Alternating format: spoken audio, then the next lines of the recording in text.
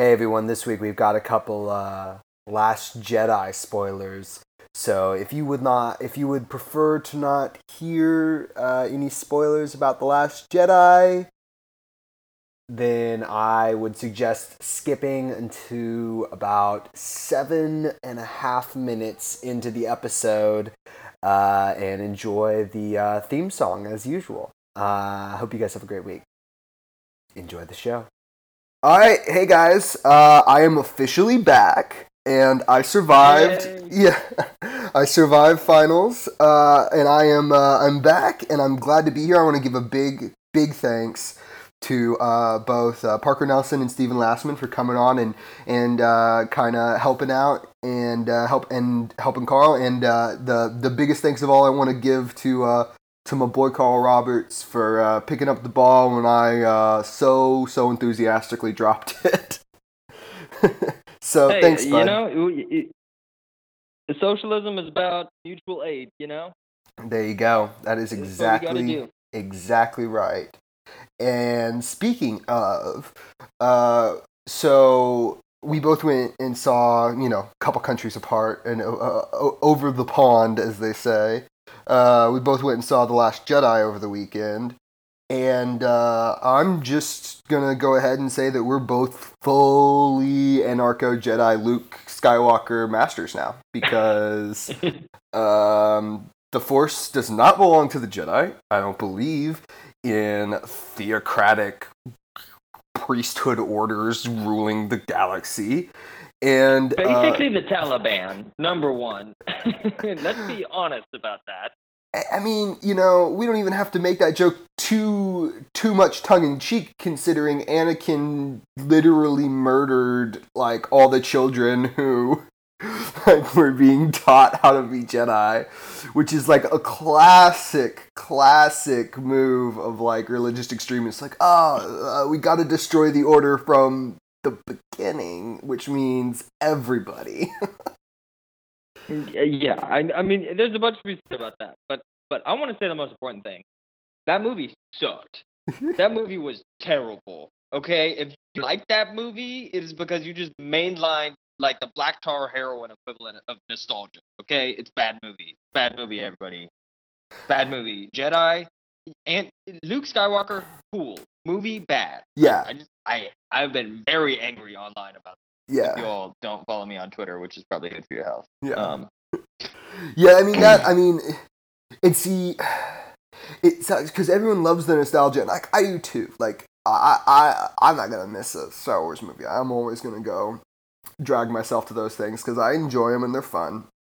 But like I go for two reasons and two reasons alone. I love John Williams scores. I can't. I want to hear them. I want to hear them so bad. I love them. It's what I study to, and I love listening to like really good cinematographic scores. I mean, there's like that. Like, I don't know, when people talk about like classical music and like good orchestral sound, like the current like group of men who are doing, and like unfortunately is kind of a boys club, but like the group of men who are doing a lot of the movie soundtracks right now with orchestral sounds. I mean, it is just amazing. I absolutely love it. I think it's way better than Mozart or Bach or any of that garbage. And like I love that. And the other one is just visually stunning. I'd been waiting on that red and white planet battle for so freaking long, and it did everything I wanted it to do. I don't care about Kylo Ren's little hissy fits or whoever Hux and Haldo, blah blah blah. When she shot that chip through hyperspace and suicide bombed them, which also okay, that was brilliant. vague allusions to the Taliban aside, should have been Admiral That Akbar, one. it was really cool, but also important to note. Why was there sound? It was so cool, totally silent. That makes sense. And then there's a shit ton of sound about it blowing up. And it's like y'all space, right? It's space because there's nothing for sound to propagate in. Okay, this would have been so cool if it also, okay, that scene with the red and white. super cool, but it just looked like they just stole something from Tarsem Singh's The Fall, and we're trying to make an art movie, except it's fucking blockbusters. No, why are you doing that? It's so idiotic. And also, why is the scene happening again? You literally have them go from, this is our last chance, it's all over, blah, blah, blah, to this is our last chance, it's all over. That's literally, like, there needed to be someone who read that script and was like, y'all can't just do the exact same, this is our last chance story, literally back to back. That is not just bad writing, that is like this is like bad for the expanded universe of exclusive fan fiction writing. Yeah. This is like bad on like a DeviantArt account. Yeah. Storytelling, okay? Yeah. It's a bad movie. Bad movie. And that nostalgia shit, okay, Frederick Jameson has written some really good stuff about how late capitalism functions culturally by generating nostalgia for people that aren't nostalgic for it, okay? None of us were alive when the original movies came out, okay? This is part of the cultural hegemony of capital. This crappy movie comes out. Yeah, but I'm not going to miss it.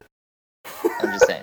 It was pretty. I went it was pretty. And got my popcorn, and I paid my $13.50 for a Dixie cup full of Sprite, and I had a blast.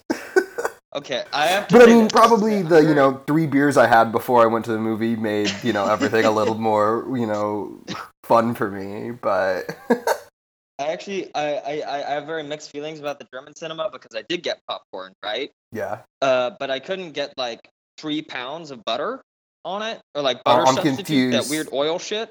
I'm confused. They don't let you do that. They don't have that. What? Well, then.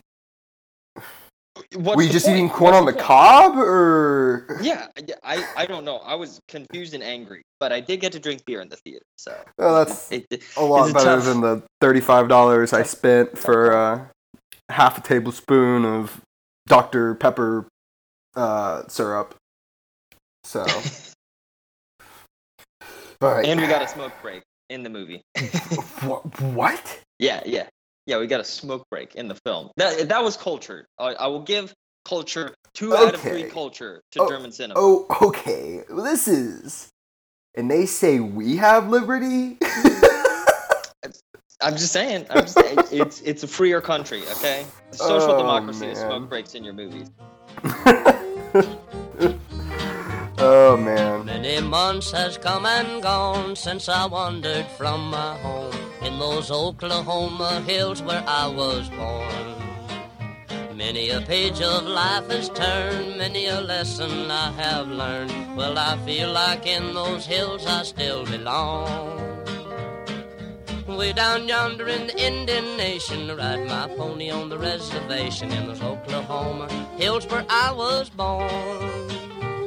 Now way down yonder in the Indian Nation, the cowboy's life is my occupation in those Oklahoma hills where I was born. I'm Adam Burnett. And I'm Carl Roberts. And this is Red Star Over Oklahoma. We are a small political and news podcast broadcasting about left politics and left politics in Oklahoma. How you doing this week, Carl? I'm doing pretty good. Just got through some relatively hellish travel and finally settled in for Christmas. How about you, Adam? How'd law school finals do? So I'll give you an example. I took the single hardest exam I've ever taken in my entire life last week, and to give you an idea, it took me 4 hours. It was 25 multiple choice questions and a single essay question. That was it. Took me 4 hours. I almost died. It's not good. I went through 2 whole packs of gum in that test. Just chewing gum and throwing it. Oh, man. But it's like trying to chew a hole through your jaw with gum. We don't get obligatory cigarette breaks in our exams like apparently the German cinema, so... Okay, well, that's just fascist. You should write a letter to the editor. I will direct a letter to the editor. So this week, we're kind of coming out a little late. Normally we put, episodes out on Monday. We're going to put this one out for a little later in the week for everybody traveling for Christmas. And we're going to give you a little bit of aid this week, and we're going to give you a Christmas dinner political discussion guide. So that when you get to good old Great Aunt Livia's house and Great Uncle Mark sits you down and tries to explain to you how Donnie T is right in the world, we're just going to give you a couple little pointers, a couple of little hints and tips Carl and I have taken away from many a awkward Christmas dinner conversation. Just a few family gatherings where my grandpa has been like, oh, Carl, I'd love to be a convict, but Jesus, yeah, you know. And just so in the spirit of Christmas, I almost said in the spirit of Thanksgiving. In the spirit of Christmas, I want to read a paragraph from one of my favorite authors, Aldous Huxley's book Ends and Means, and I think it will kind of help frame what we're about to talk about. But he writes about the ideal goal of human effort. There exists in our civilization, and for nearly 30 years there has existed a very general agreement. From Isaiah to Karl Marx, the prophets have spoken with one voice. In the golden age to which they look forward, there will be liberty, peace, justice, and brotherly love. Nation shall no more lift sword against nation. The free development of each will lead to the free development of all. The world shall be full of the knowledge of the Lord as the waters cover the sea. With regard to the goal, I repeat, there is and for long has been a very general agreement. Not so with regard to the roads which lead to that goal. Here, unanimity and certainty give place to utter confusion, to the clash of contradictory opinions, dogmatically held and acted upon with the violence of fanaticism. And so, I wanted to read that because I think it is really, really important to remember that the people you're sitting across that table from and the people you're sitting around having a beer with or you know, exchanging gifts with or anything, they're your family and they're people. And so don't shout or try and hurt people's feelings. I always work really hard to kind of keep a little tongue-in-cheek and to have the thicker skin. Because so often, what I try and do first with anyone I come across is I seek first to understand their point of view, and I seek second to validate their emotional response to the external stimuli. Because, I mean, unless you're, you know, Warren Buffett's grandkid, in which case, hey, you should donate to our show, and you know, help us reappropriate some of that money. But I mean, you're unless you're going to dinner with someone who's making $10 million a year, you're probably dealing with other proletariats, and we need to be conscious that even those bad and tainted and harmful views, if we make them fatal, if we say, oh, you have this view, you can never be a part of this conversation, or you're just incorrect to the point of being so bad that you're irredeemable, we're alienating people. And like we've said over and over, as socialists, as leftists, we're about inclusivity. Everybody needs to be able to come to the table, and especially with your family, which forms the cornerstone, is the most basic cornerstone of communities, and that is what we're trying to build, strong, thoughtful communities. And I think it's also important, and that's why I included the Huxley quote here, is because we all want peace in our time, and it's the roads to get there that we differ on. And I think it is important to recognize that so many times that we really all do want peace in our time. We really do want the same very general agreeable goal. And the way we have to get there is by having difficult, hard conversations and by working to understand others' point of view and bring them into a fold and explain things to them. And I think that goes to our very first dinner time topic, which is communism and socialism. because it's the big one. yeah, the big one. Because I mean, when I say that, it's the seeking to understand and the explanation is you as students of history, which we have to be as political activists. We have to work so hard to be good students of history, but we have to also understand that since communism's inception, since socialism's inception, it has been diametrically opposed to the U.S. system in a lot of ways. And I mean, until the U.S. government has taken very massive pains to make it seem like that's the case at a minimum. Yeah. Right. Yeah. There's been widespread agreement in the American ruling class that communism and socialism, and I mean to some extent, like rightfully so, because we do want to take away their power they have over our lives, has been seen as like this massive threat. And I mean, there's been a huge.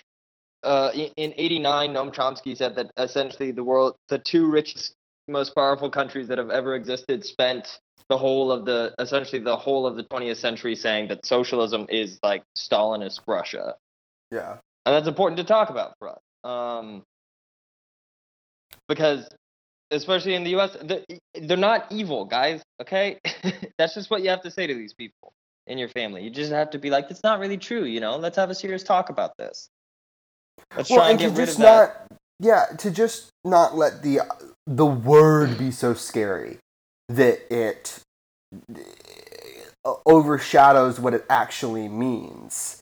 Because I mean, Yes. that everyone in this country has been indoctrinated to believe that communism and socialism are things are inherently evil, or they are the road and the path to autocracy, is so often what I hear. And I think that one of the best ways to combat that narrative is to say, rather than looking at the political system in abstract and just saying, oh, socialism or communism creates autocracy, I think what you should do instead is actually examine the current politic. And we're going to get into some more critique of it, but I think that when people say that, you can just go, well, I mean, there's plenty of terrible autocracies that call themselves capitalists.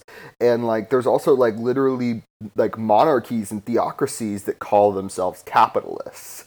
So, I mean, like, those are, much closer to autocracy than, like, a social democratic organization.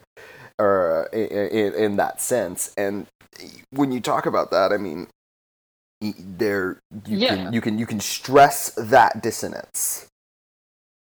Well, I think also a lot of the times, this is 100% not something I'm saying, and I might actually throw a link up to this episode of I think it was one of the Diggs shows, the Jackman podcast, about post-communist Europe with a researcher, and she, she's an academic researcher, and she put it very well when she said that, like, communism and socialism and whatever gets treated like the utter worst is worse than it ever was. The Stalinist repression in the 30s is what it is fundamentally, right? And capitalism gets a pass on basic history, like slavery is not part of capitalism. Oh, imperialism isn't. Pinochet's Chile or the Shah's Iran. China in the 1800s. Like the genocide of Native is written off as not capitalism, right? But then, like, socialism or communism never gets that standard. And there was even a book published, a really good book called The Late Victorian Holocaust, that oh god, what's that name? An Indian guy who's really smart. Can't remember his name. Shit. I'll look it up. I'll post a link to the Wikipedia page of the book. And this guy's a Nobel Prize winner, and he was like, if we take the metric based on the research in this book, right? This British Marxist talks about Indians dying in it's called Late Victorian Holocaust, El Nino Famines in the Mega Third World by Mike Davis, right? Mm-hmm. And it's about, the late 1800s. And it's a good piece of history. And Amartya Sen, who is a Nobel Prize winner in economics, was like, "This is a really Excuse high-quality you. book." Sin is a globalist. All right. Sorry, I turn into like bad libertarian cousin. That's gonna be the character I play this entire podcast. Is bad libertarian cousin because Sin always makes people's heads spin because it's like Asian but globalist, not Jew. Yeah. Which is fun. Yeah, and I mean, important to do, I think. But this is a Nobel Prize winning economist. And he's like, yeah, this is like 100% good. He doesn't like that the author is like a full on communist. But this is a Nobel Prize economist being like, yeah, like capitalism killed millions upon millions of brown people, right? And that's before we talk about the stuff that happened in China throughout the 1800s, slavery, what happened to Native Americans, blah, blah, blah, right? And if you look at the good parts of the less repressive histories, and even to some extent some of the more repressive parts, right? And I'm going to draw on two personal life examples that I have and then bring that in with some actual hardcore data, right? If you look at Yugoslavia, which was not repressive like anywhere in the Eastern Bloc. It was not in the Warsaw Pact. It was third world, part of the non-aligned movement, one of the founding members, still a socialist country, right? Freed itself from fascism via the Communist Party and the partisans. And, I talked to a bunch of people. I know a ton of people that grew up in it, that lived through the revolution that ended Yugoslavia. And everybody is like, yeah, it's really nice that we have political freedoms now, but also I'm worried about homelessness. I'm worried about having a job. I'm worried about these things that growing up, my parents literally never worried about. That my grandparents did not worry about. And now I have to worry about making sure that my kids get food. And that was literally not a concern I had. And like the fucking, I'm here in Slovenia for Christmas, right? And Slovenia was the richest part of Yugoslavia, but just driving from where Masha lives, a small rural village, into the big city that were nearby, you see all these little socialist bus stops, right? Because it used to be that you didn't have to own a car if you lived in rural Slovenia, and you could still get around like you had a car. Yeah. Like, think about that for a second. If you lived in fucking, like where you're from, Adam, if you lived in Disney, Oklahoma, and you didn't have to, and you had the option to not own a car because the state subsidized that, right? That's mind blowing, And then if you think about one of the most repressive governments, the East German government in the Eastern Bloc, right? I live there now, where that used to be, and basically, I've heard plenty of activists that were involved in getting the wall brought down, because the city I live in, Leipzig, is where the protests that got that started happened, right? Is where that movement began, and everyone that is involved in it, and almost everyone that grew up in the city and lives there, is like, yeah, 100%. No matter how shitty it was being scared about the Stasi coming in and throwing you in the gulag, on a day-to-day basis, life was arguably better for us, Yeah. For women, it was better than post-reunification Germany. And this great guy, this great scholar, what's his name? Branko Milanovic, published this article in 25 years after the Berlin Wall came down, right? Called "For Whom the Wall Fell," a balance sheet of the transition to capitalism, about Eastern Bloc countries and Yugoslavia making the switch from, the state socialism of the 20th century into today's world. And he just does the fucking math, right? He does not make value judgments. He doesn't talk anything like that. He's just like, let's look at income, let's look at per capita GDP, look at all this shit. And in 2014, the math he came up with was that it will take at a minimum 2 generations from 2014 onward of people before Russia gets back to being as rich as it was in 1989. And that if you look across the entirety of Mr. the former Eastern Bloc and Yugoslavia, take my jelly beans and tear down that wall. I can't. Yeah, I mean, it literally. it was a loss for everybody. And he does the math, and he says that for 1 out of 10 citizens of the Eastern Bloc, Yugoslavia, and Albania, life has gotten better since the wall came down. That means for 9 out of 10 people, life has gotten worse since the wall came down.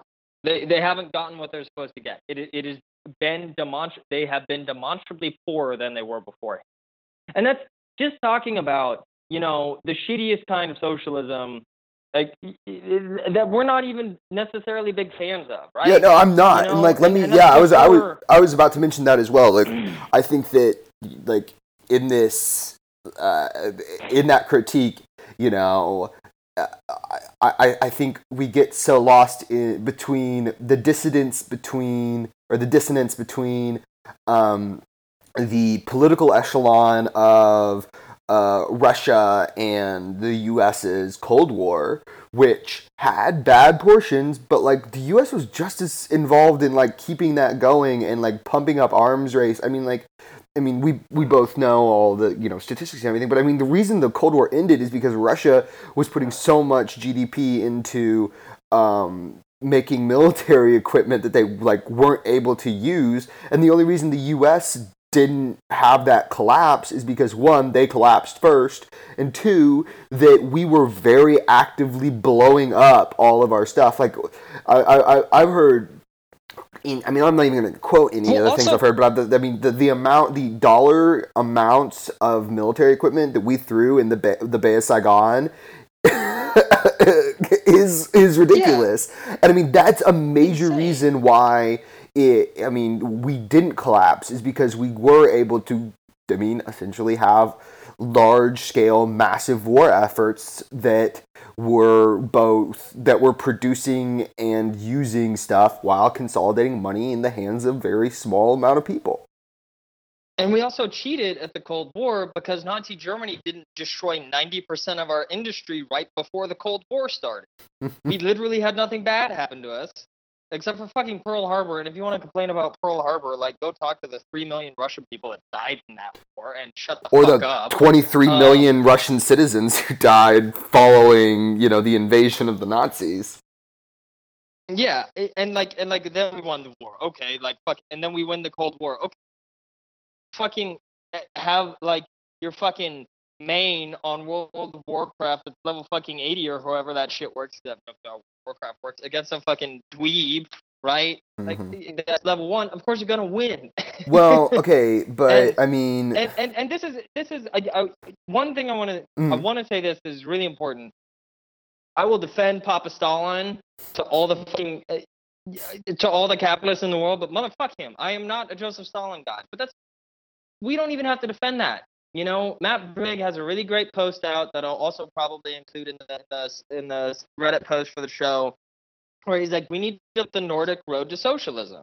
And there's a very real thing that in Norway, in Finland, in Sweden, in Denmark, and Iceland, to some extent, they're trying to build, like the social democratic state they have is trying to build socialism. And there's a Hungarian researcher whose name I forget off the top of my head, who says, you know, if you look at the 70s in Sweden and the 70s in Hungary, those two countries are way closer to each other than the 70s Sweden and the 70s USA were. And if you want to say 70s Sweden was some repressive police state or something, then you're not just wrong. You just have your head so far up your ass that your brain is addled by your own farts.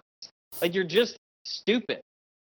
And that's something we can say, is we can be like, no, there's a form of and it's social democracy and it's capitalist and it needs to be better, but there's a way to socialism that clearly is, that we can move towards, that has literally none of these problems too, before we even try to defend it. Yeah. But and I think that is, the principal thing, and I think that lends itself to where we next want to go, which is, we're already kind of discussing it, but the problem of police and government repression under communism. I mean, there's no doubt in the world, there's no doubt in either of our minds, you know what, the Stasi was bad. It's not good to have people who can, political prisoners and destroying the free marketplace of ideas by curtailing speech is not good. But it's also not something that communists and socialists stand for.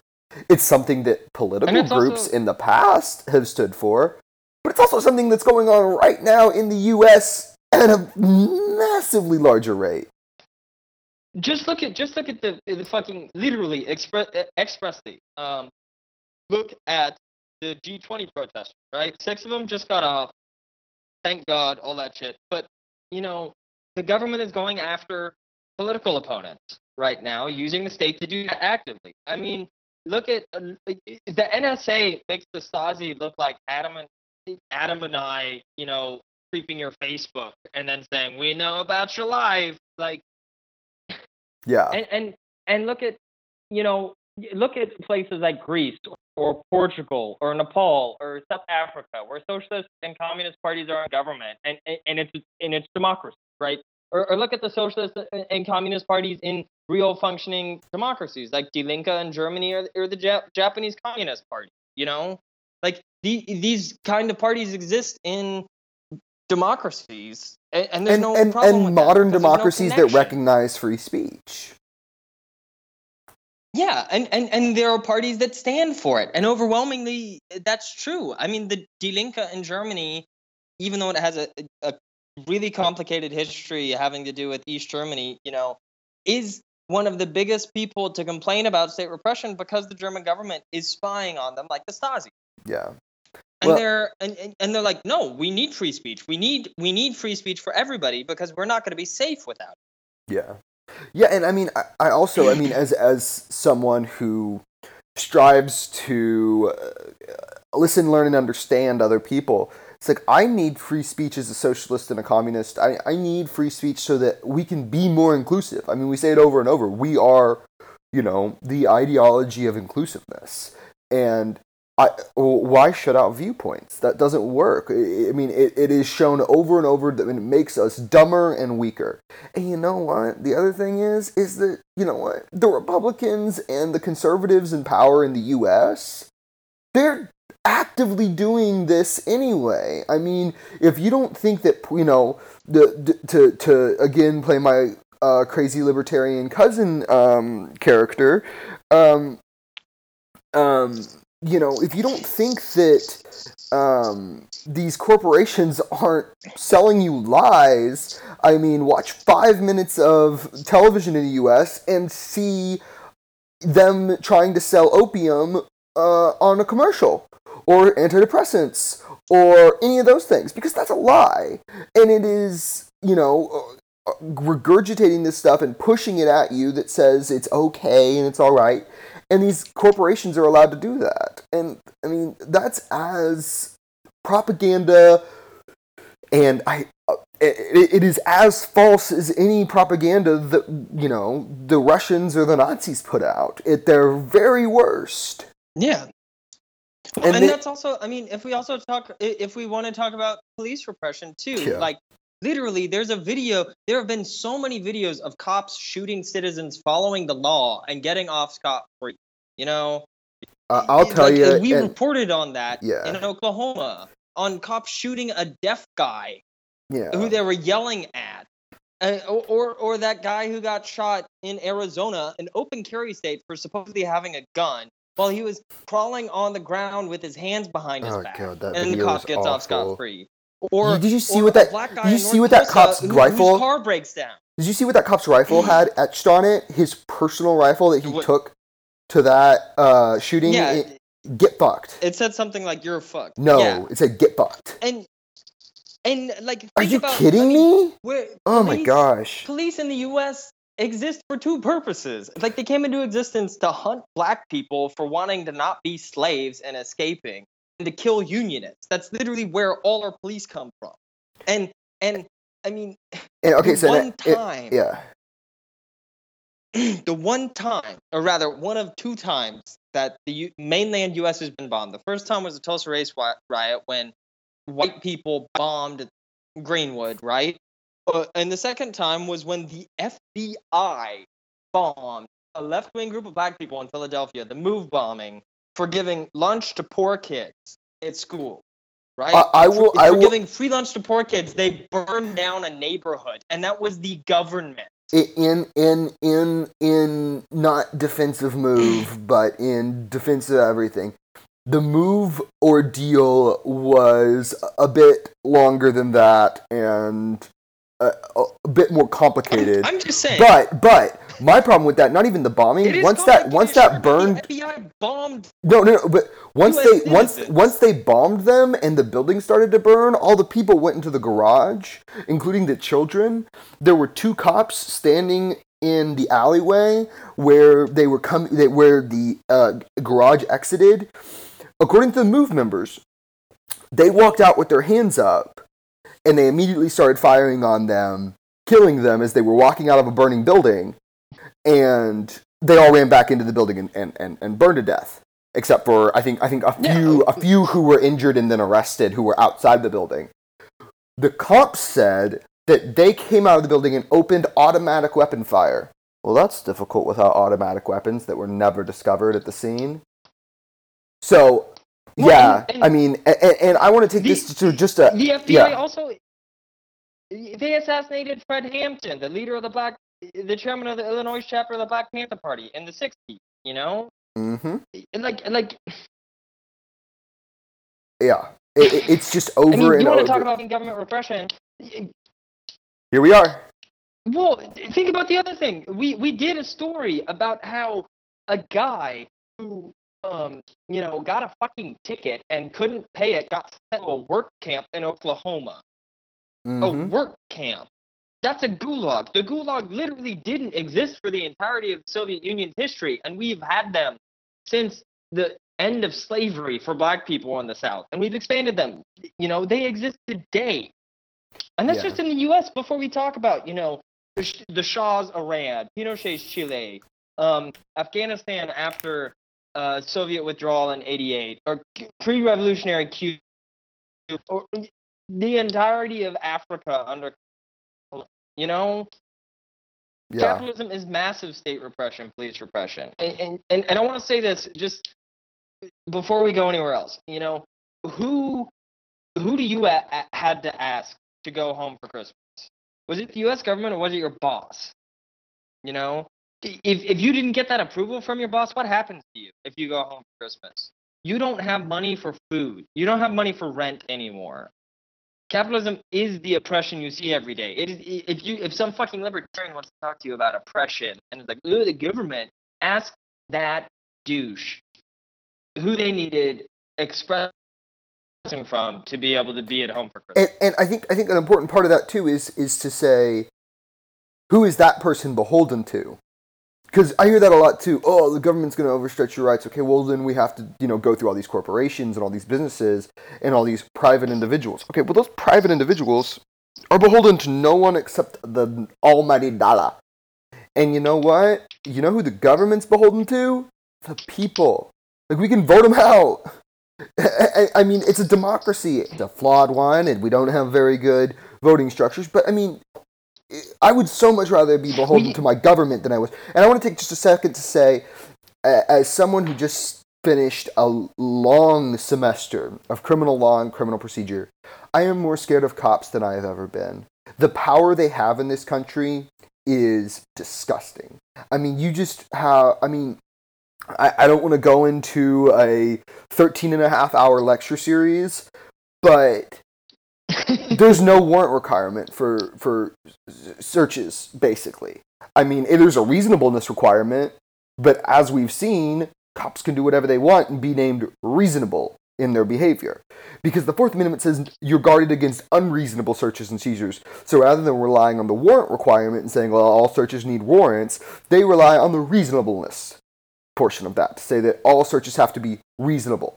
Reasonable to who? And aren't all searches reasonable when you find, contraband or means of, illegal, illegalities? And the thing about that is that you have no safeguard. The reason the warrant requirement exists is to safeguard you from a cop walking up to you, patting you down and going, oh, look, found a little bit of weed in your pocket. You go, no, you didn't. And they pull the weed out of their own pocket and go, oh, look, sure did. There's just no way to protect from that. there's no.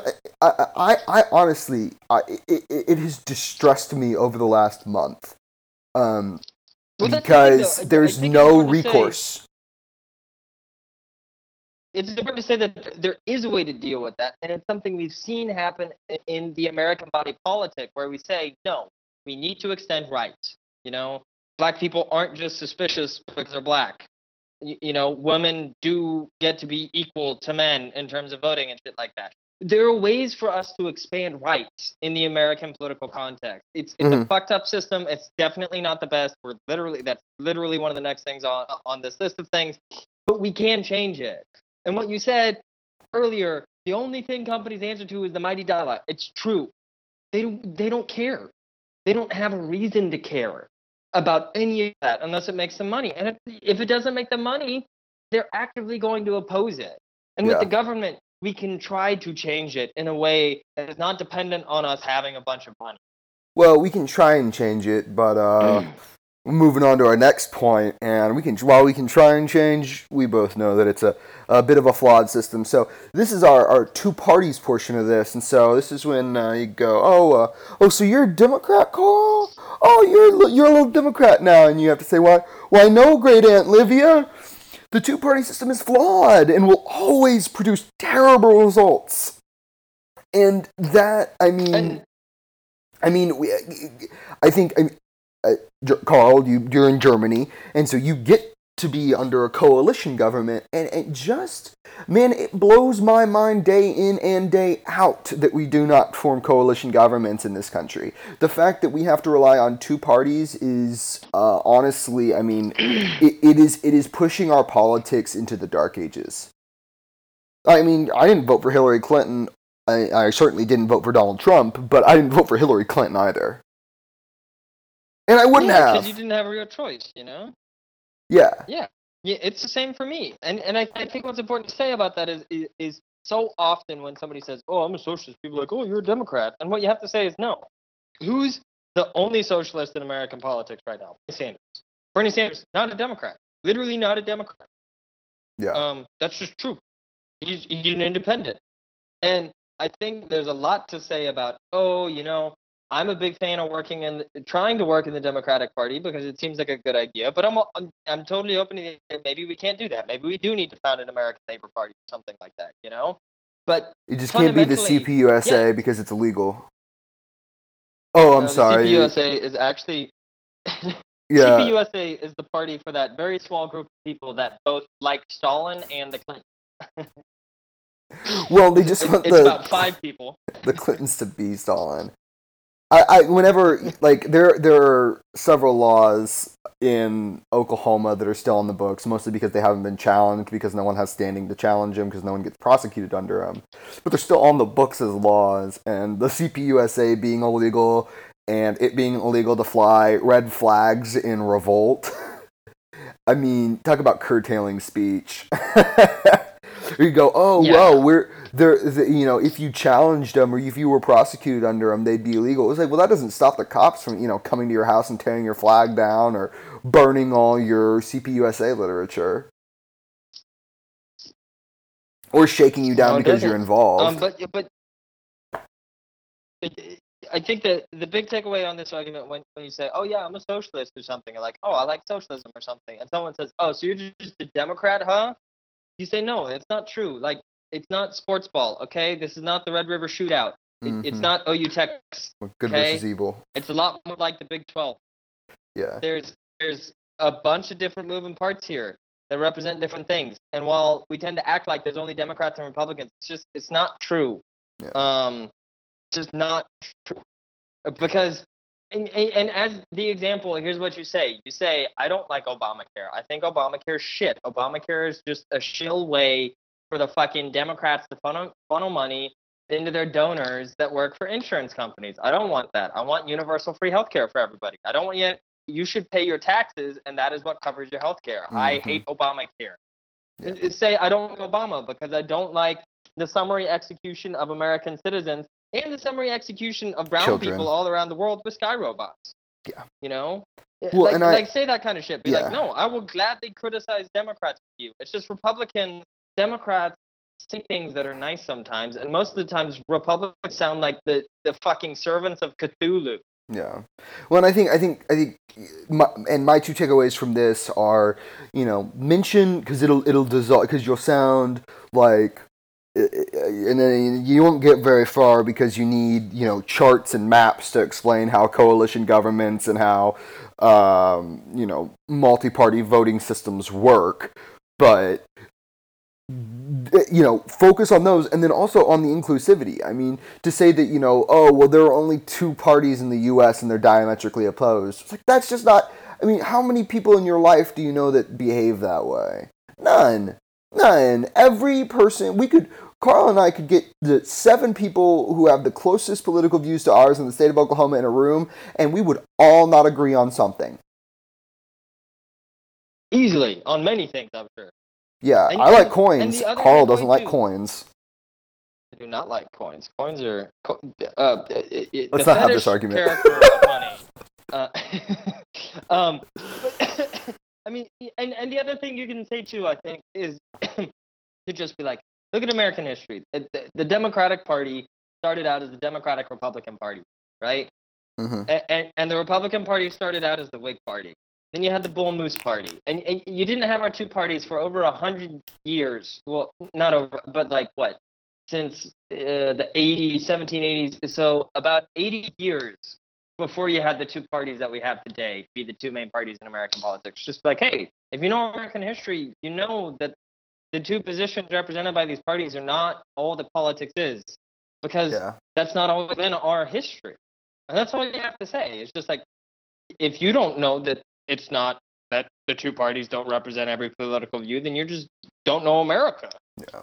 You haven't opened a history book before. Well, on to the next subject, and that is, like I said, still playing my little character. Don't you know taxation is theft, little commie? Okay, I like this one the best because the proper answer is actually the expropriation of the proletariat by capitalists makes taxation look like fucking pennies in a wishing well, you idiot piece of shit. And then you pee on them because libertarians only deserve to be peed on. Okay, people who make libertarian arguments are basically like, how can you be racist if you smoke weed, but then they're actively racist, right? You would be amazed how many taxation is theft T-shirts I see at my law school. Like, I'm not kidding. I'm not at all. It's a lot. And I think one of the things is countries have higher taxes. I mean, yeah. Well, I mean, and you get less services because so many of your services are, I mean, the way municipalities and states work is so often you contracting out to capitalist corporations who are bidding on, I think one of the great ones, and we don't do it as much, but we still do it all the time, is debt collectors for state state organizations. Is in that when, let's say you run a bunch of tolls and you don't pay your toll tax, right? Like, I'm just trying to think of something. Or you don't pay a bunch of parking tickets or something, and they can't find you, and they keep sending stuff out, and they don't want to put a warrant out for your arrest or anything else. So what they'll do is they'll sell that to a tax collection agency that then comes and gets you. And they are now how they make their profit is by extorting more money out of you. And I am saying extorting. Like, they won't break your legs, but they'll garnish your wages, which, in my opinion, is the exact same thing. It's a relationship of violence. Yeah, I mean, that's all it is, fundamentally.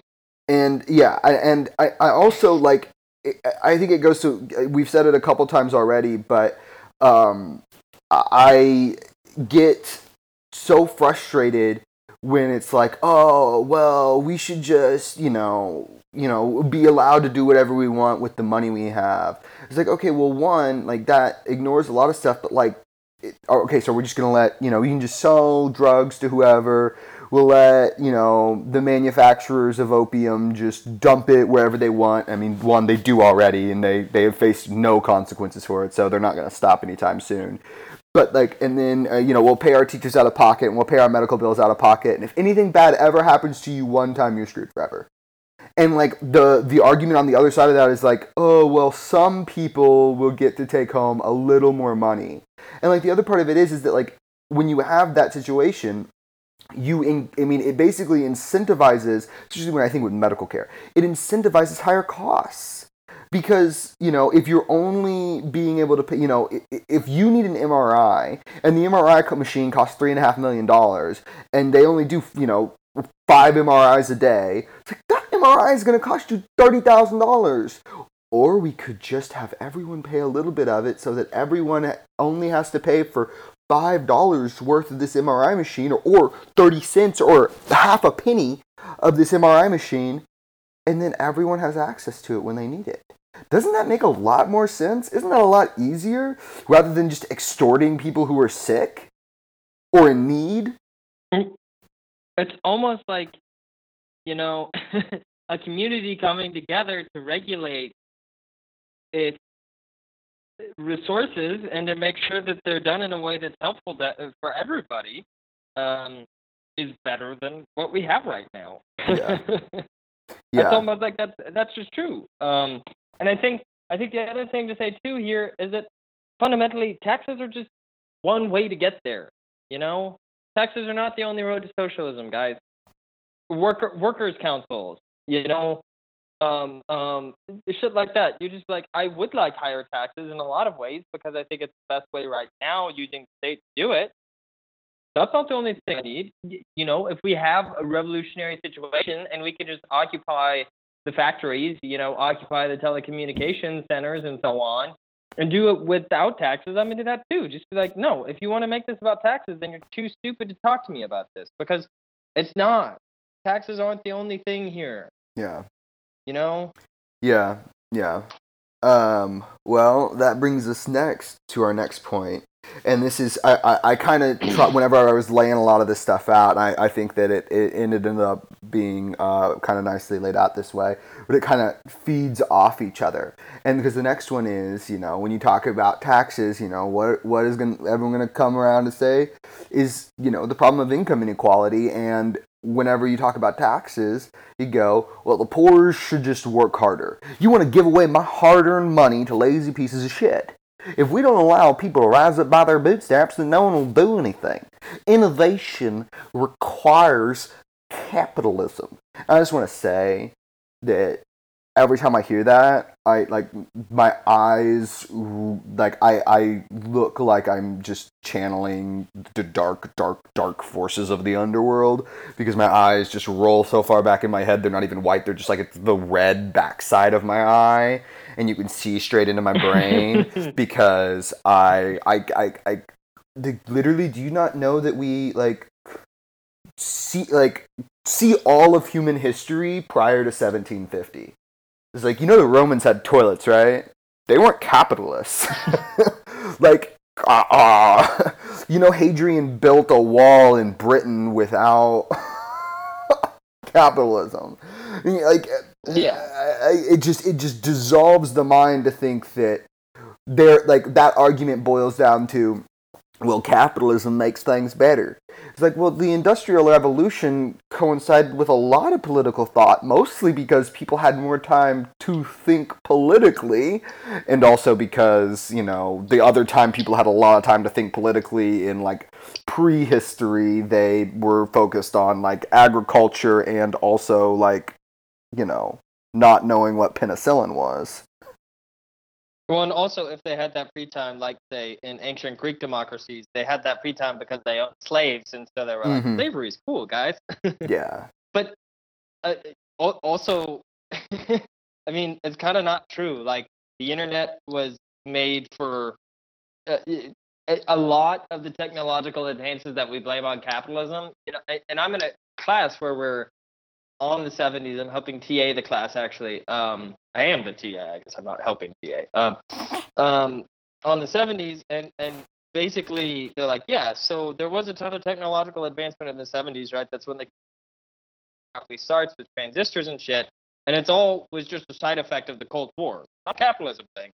And then if you want to talk about the start of capitalism, it didn't happen because of capitalism. It happened because improvements in farming driven by the mass death of Europe under the Black Plague meant that suddenly, once population numbers got back to normal after the Black Plague, you could have people doing other kinds of work because farming was more efficient. And no Mhm. one's going to say, oh, yeah, our political system should be the Black Plague. Like, it's just a stupid argument. And on top of that, when we do talk about income inequality, the most important thing you can say to anybody who's like, oh, no, if we're going to make the world a better place, then we need capitalism and people should get paid more if they do well to incentivize it. Well, it's just not real that happens. Because the best way to tell where you end up in life is how much your parents make. Nothing else matters. Literally, no other indicator is good at telling you in America.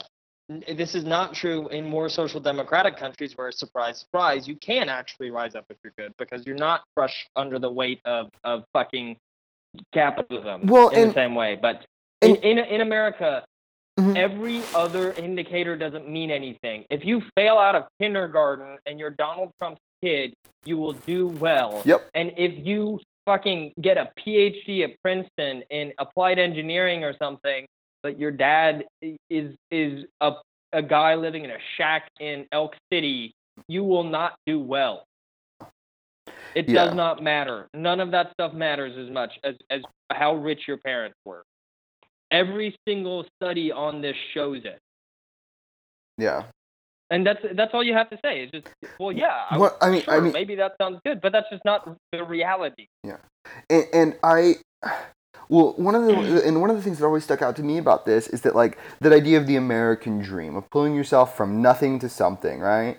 Okay, so let's this is one of the things I love to do in an argument. Okay, let's pretend that's true. Let's pretend that's 100% true, all right?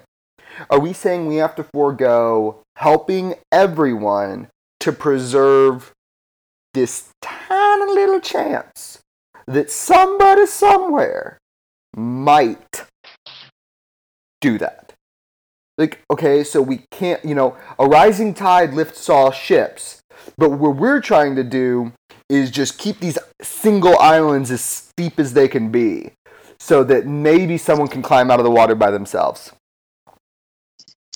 Really? No, this is that's the plan? This is a great point you're making, Adam, because the point should be that, maybe it is okay to fail sometimes. And maybe failure shouldn't mean starvation. Maybe failure shouldn't mean getting evicted. Maybe failure shouldn't mean that, like, your kids are screwed and your kids' are screwed. Maybe failure is something that happens sometimes, and we should be forgiving and understanding and say that, hey, sometimes you fail. Maybe things that aren't your fault shouldn't be like that. If you get into a car wreck, that shouldn't mean that your grandkids are going to be making $50,000 less a year than they would have been if you hadn't been in that car wreck and couldn't go to work for 3 months. Yeah. Yeah, and I also think that a lot of times, especially the redder of us, who start talking about income redistribution, and I think that it is important in that instance to address false scarcity, to say that, like, do you know how much shit is in Amazon warehouses that's been there for months and months and months and months and months and months and months and months just waiting for someone to buy it when it could have been used the whole time? Is, like, you want to talk about, like, I think one of the things, we talk about, workers' rights and respect for workers and labor relations so often. And, like, we can do that by increasing the amount of shit people have in a day-to-day basis. If we feel bad that people don't have nice enough housing, we can put out-of-work people to work building nicer houses for them. If we don't, this idea that, scarcity is something that gives things value is just not true in this industrial age. I mean, we've talked about it over, and I mean, it's a hitting point for all of our arguments, but there are more houses than homeless. There are more iPhones than people. There are more... We have everything at our fingertips, and the only reason that it costs money is that we like to pretend it does. And you know what we could do instead? Yeah. We could put the out of work or the underworked to more work to create more labor and give us more stuff. It's like, we're not champagne socialists, but I might be a iPhone socialist. Although I'm getting rid of my iPhone. I hate my iPhone. I am a champagne socialist. Thank you. I am totally into socialism and champagne. That's All right, actually fair. the socialism I want. I'll Is where slide we over all there. work See, 5 hours a week, look, we and can we spend the rest of it drinking champagne. we can amend our beliefs too. That's one of the other ones we didn't put in here necessarily, but I'll give that as a little caveat. I think one of the most mature things you can do, especially as an adult, having an adult conversation with other people, someone raises a good point, you can agree.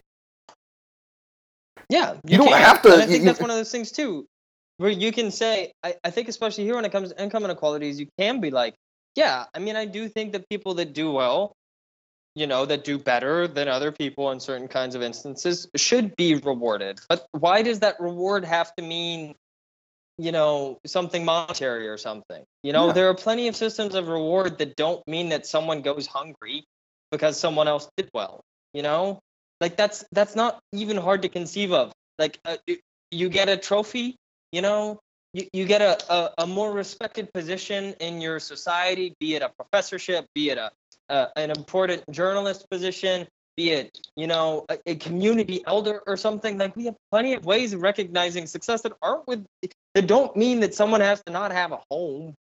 Yeah. It's not even hard to think about. Well, and I think in that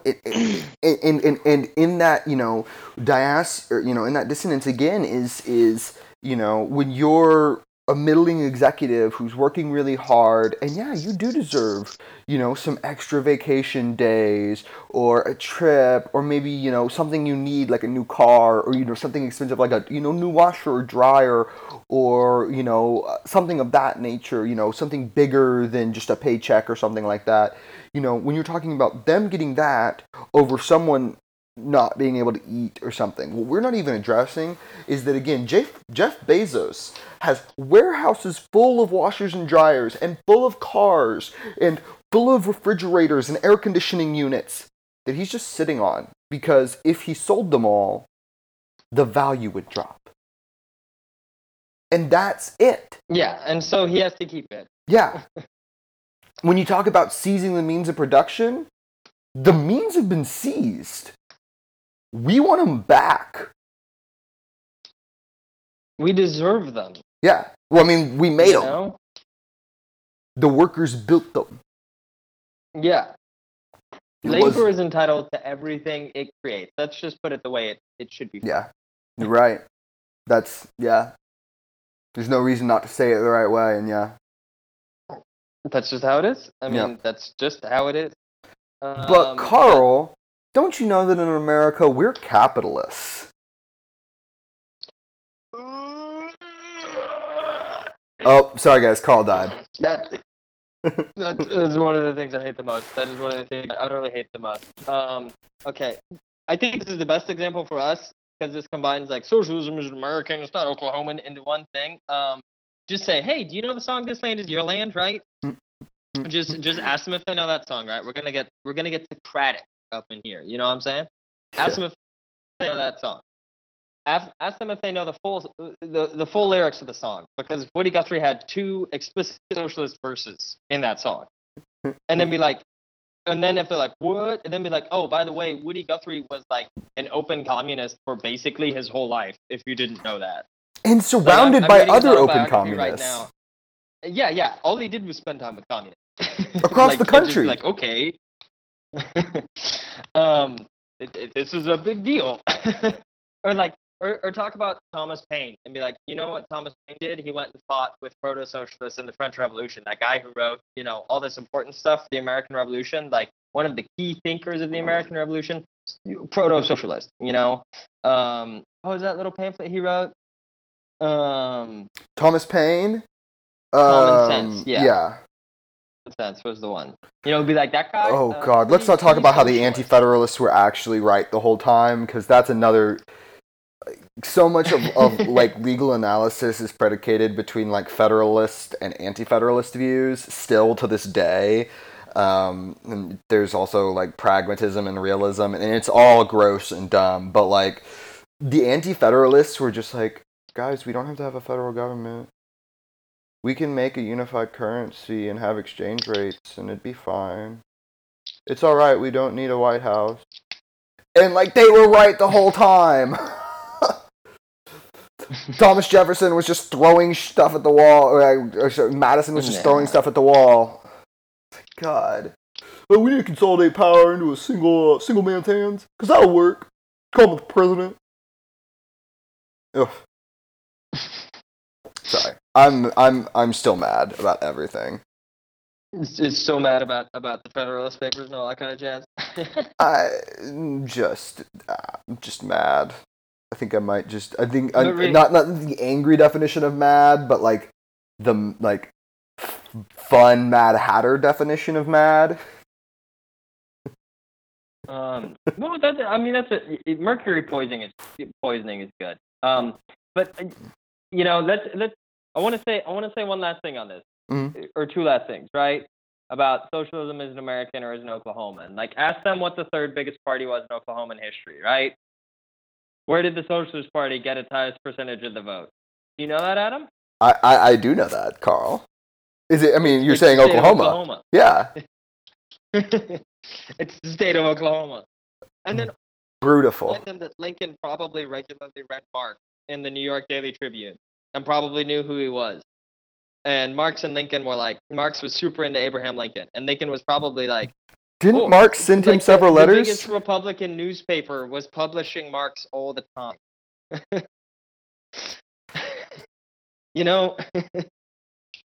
Like, let's just say what it is.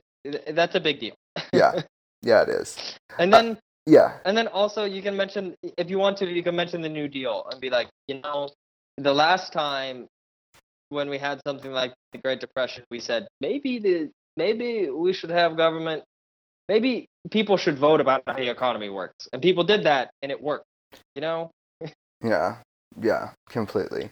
I want to grab this next one because this is one I deal with a lot and have thought about quite a bit. And that's I hear the critique that socialism is godless. And Carl and I individually are not, very religious, but I cannot stress enough again and again and again and again and again. You know what I give a shit about? Inclusivity. I want more people to be included. And you know what? When you don't touch other people, as long as you're not Scientologists or the cult, the Children of God, or I can name off a lot of other groups, but I mean, when you're not hurting other people, your religion's your business. The way you deal with your mortality is your business, and I will protect your right to have that. Now, I'm not going to sponsor you through the state, because it's your business. It's not my business. We shouldn't be handing out money to you or handing out labor to you. But if you want to dedicate your labor to that, you should be able to do that. And not only that, but guess what? We talked about this over and over too, is that, you know what? What socialism is about is giving people more freedom and including more people in the system.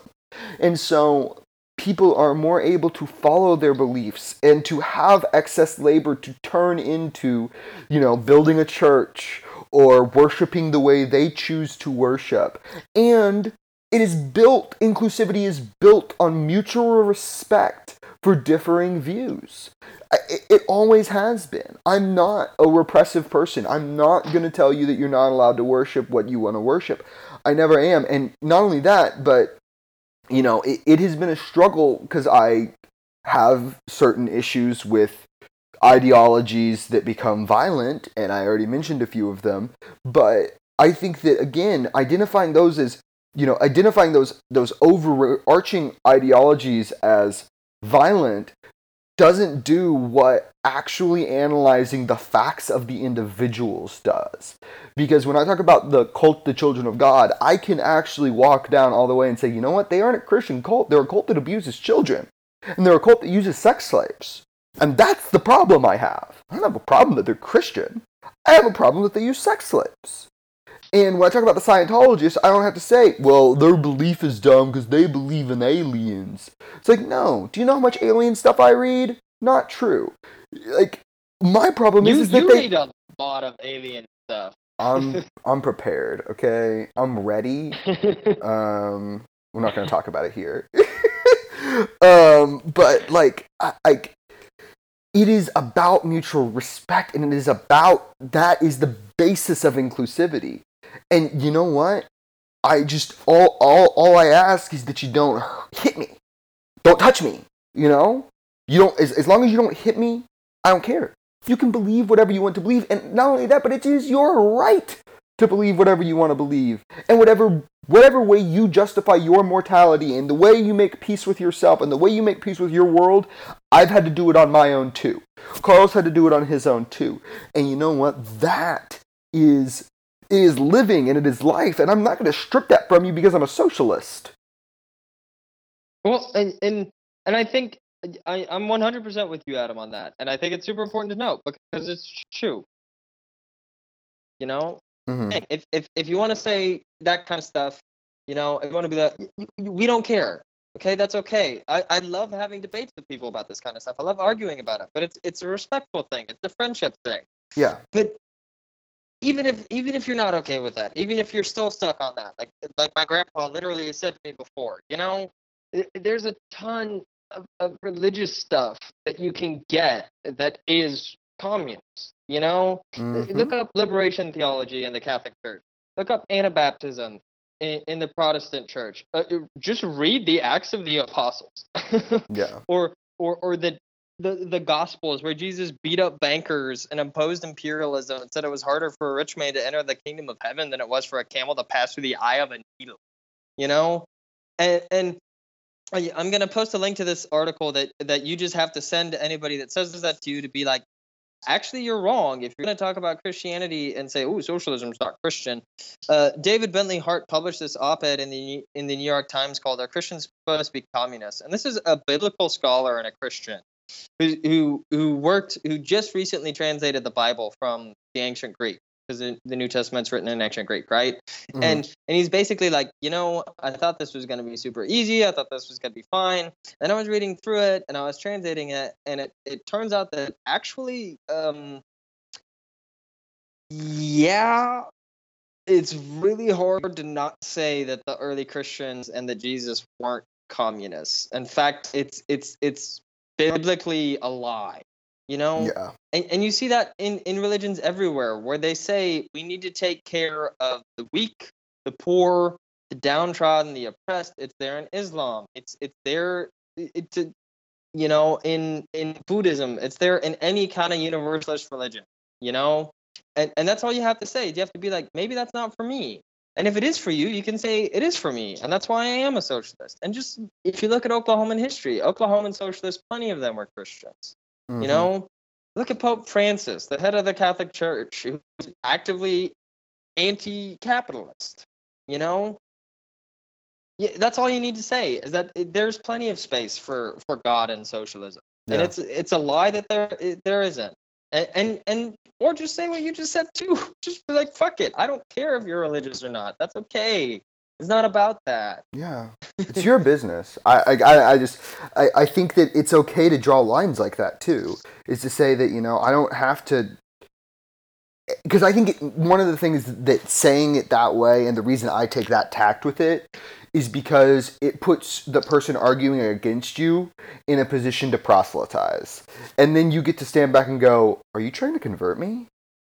Because then all of a sudden the emphasis is on them trying to change you. And sure, there's lots of people who will say, "Yes, I am, sweetheart. I want you to come to Christ." But I love you. But the way you need to do that is to continue to show respect in that you keep saying, "Look, I've made my peace. I'm happy. I'm content. I'm okay. I really am. I know what I'm doing. I've contemplated these things. And that is my business. And whether or not I am a Christian, that's still my business. I have beliefs. I have what could be considered religious beliefs and religious understandings, and they're mine. I'm not going to tell you guys about them on this show. I'm not going to talk to them about them with many other people because it's personal. It's my business. And that's all right. You can be a private individual in that sense. And that's because then it puts them in a position to be like, "Oh, so I have to, like, overstep my bounds to get to you. And I think that is a good place to be, because then you can just stand back and be like, wow, you're just gonna, I don't know. I often find you can make an argument very, very well by making someone else break their own rules. And sometimes they don't care. Yeah.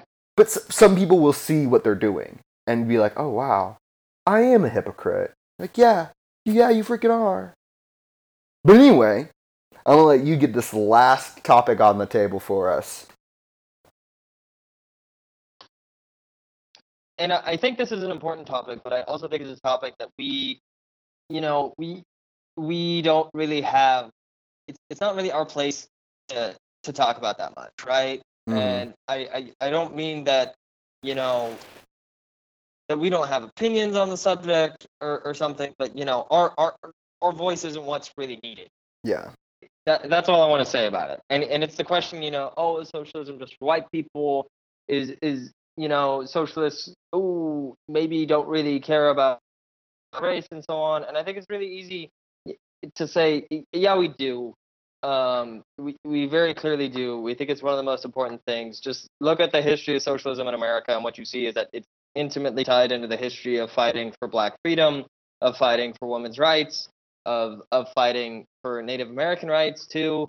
A bit less so than fighting for Black rights, sadly. But so, socialism is something for everybody. And I'm gonna put an article in the sub that I think is much better at explaining this than I will. Relevant by this great scholar Nivedita Majumdar, called "Is Socialism Eurocentric?" And the point you can say to anybody who wants to make that argument to you, be it someone who says this is just for white people, this is, this doesn't respect, the way of life of Native Americans, or this is just for white people. What if socialists ever done for Black people, et cetera, et cetera, et cetera? As you could say, it's just not historically accurate, and fundamentally capitalism is a universalizing system, and so anywhere that there is capitalism, socialism is the way to get at it. Yep. And if you want to say socialism is Eurocentric, you're erasing you're probably someone who likes to think that representation of minorities, of women, of people of color is important. Something that we agree with on the show is important, and what you're actually doing is erasing the millions, if not billions, of people of color, of women, of colonized people, of indigenous people that have fought for socialism, that have heard socialism as the rallying cry to fight capitalism. Yeah. But I don't think I have a lot more to say on that, because it's not really my space to do so. So please go read that article if that's something that you're worried about coming across. Yeah. Because honestly, it's one of the best articles I've ever read. Yeah. Well, hey, we've got some big time news, and I'm going to let Carl deliver it to you. Yes, that we do. After the past 2 weeks, we're really excited that both Parker Nelson and Stephen Lastman have agreed to be on the show a lot more regularly as fellow co-hosts. The two of us are still going to be the main ones doing it, but they're going to be coming on anytime they can. We're super excited about that. We hope you all are too. We really enjoyed the time they're on the show with both of us together. I stood in for Adam, and we think that's gonna, make the show more fun for everybody, make it more informational. I'm sure everybody's tired of the two of us by now, so Mm-hmm. Yeah, we're gonna mix it up. Yeah, I'm very excited. It's gonna be a lot of fun. I want to also say thanks to them again. I want to say thank you to all you guys for listening this week. Have a very Merry Christmas. And just remember, like I said at the beginning, like we mentioned at the beginning, hey, remember that this is your family and they're good people, and go have fun, and don't make it all about politics. Eat some turkey, eat some ham, have some gravy, have a piece of pumpkin pie, go hug your family and really love on them, because they are the cornerstone of a community, and it is so important. That's how we build and how we grow, is by loving our families and by loving the people around us. As always, every week, check us out, facebook.com/RedStarOverOK. We've got a Twitter account, @RedStarOverOK. Carl runs that. The subreddit is rRedStarOverOklahoma. Lots of cool stuff going up this week, especially if you need to have your phone under the dinner table so that you can reference articles when you're getting yelled at. The SoundCloud, Red Star Over Oklahoma, same with iTunes. If you've got anything you'd like to talk to us about, shoot us an email, redstaroverok@gmail.com. We're always happy to hear from you. I absolutely love getting to hear from fans of the show. Hey, I want to give a big shout out to Green Country DSA. I got to go to one of their meetings last night, and it was an absolute blast. It's so great to see people organizing in a constructive and thoughtful way, and it just warms my heart. Tell your friends, rate and review on iTunes, and like I say every week, guys, have a wonderful week. Oh, one last thing before I say bye. Mm-hmm.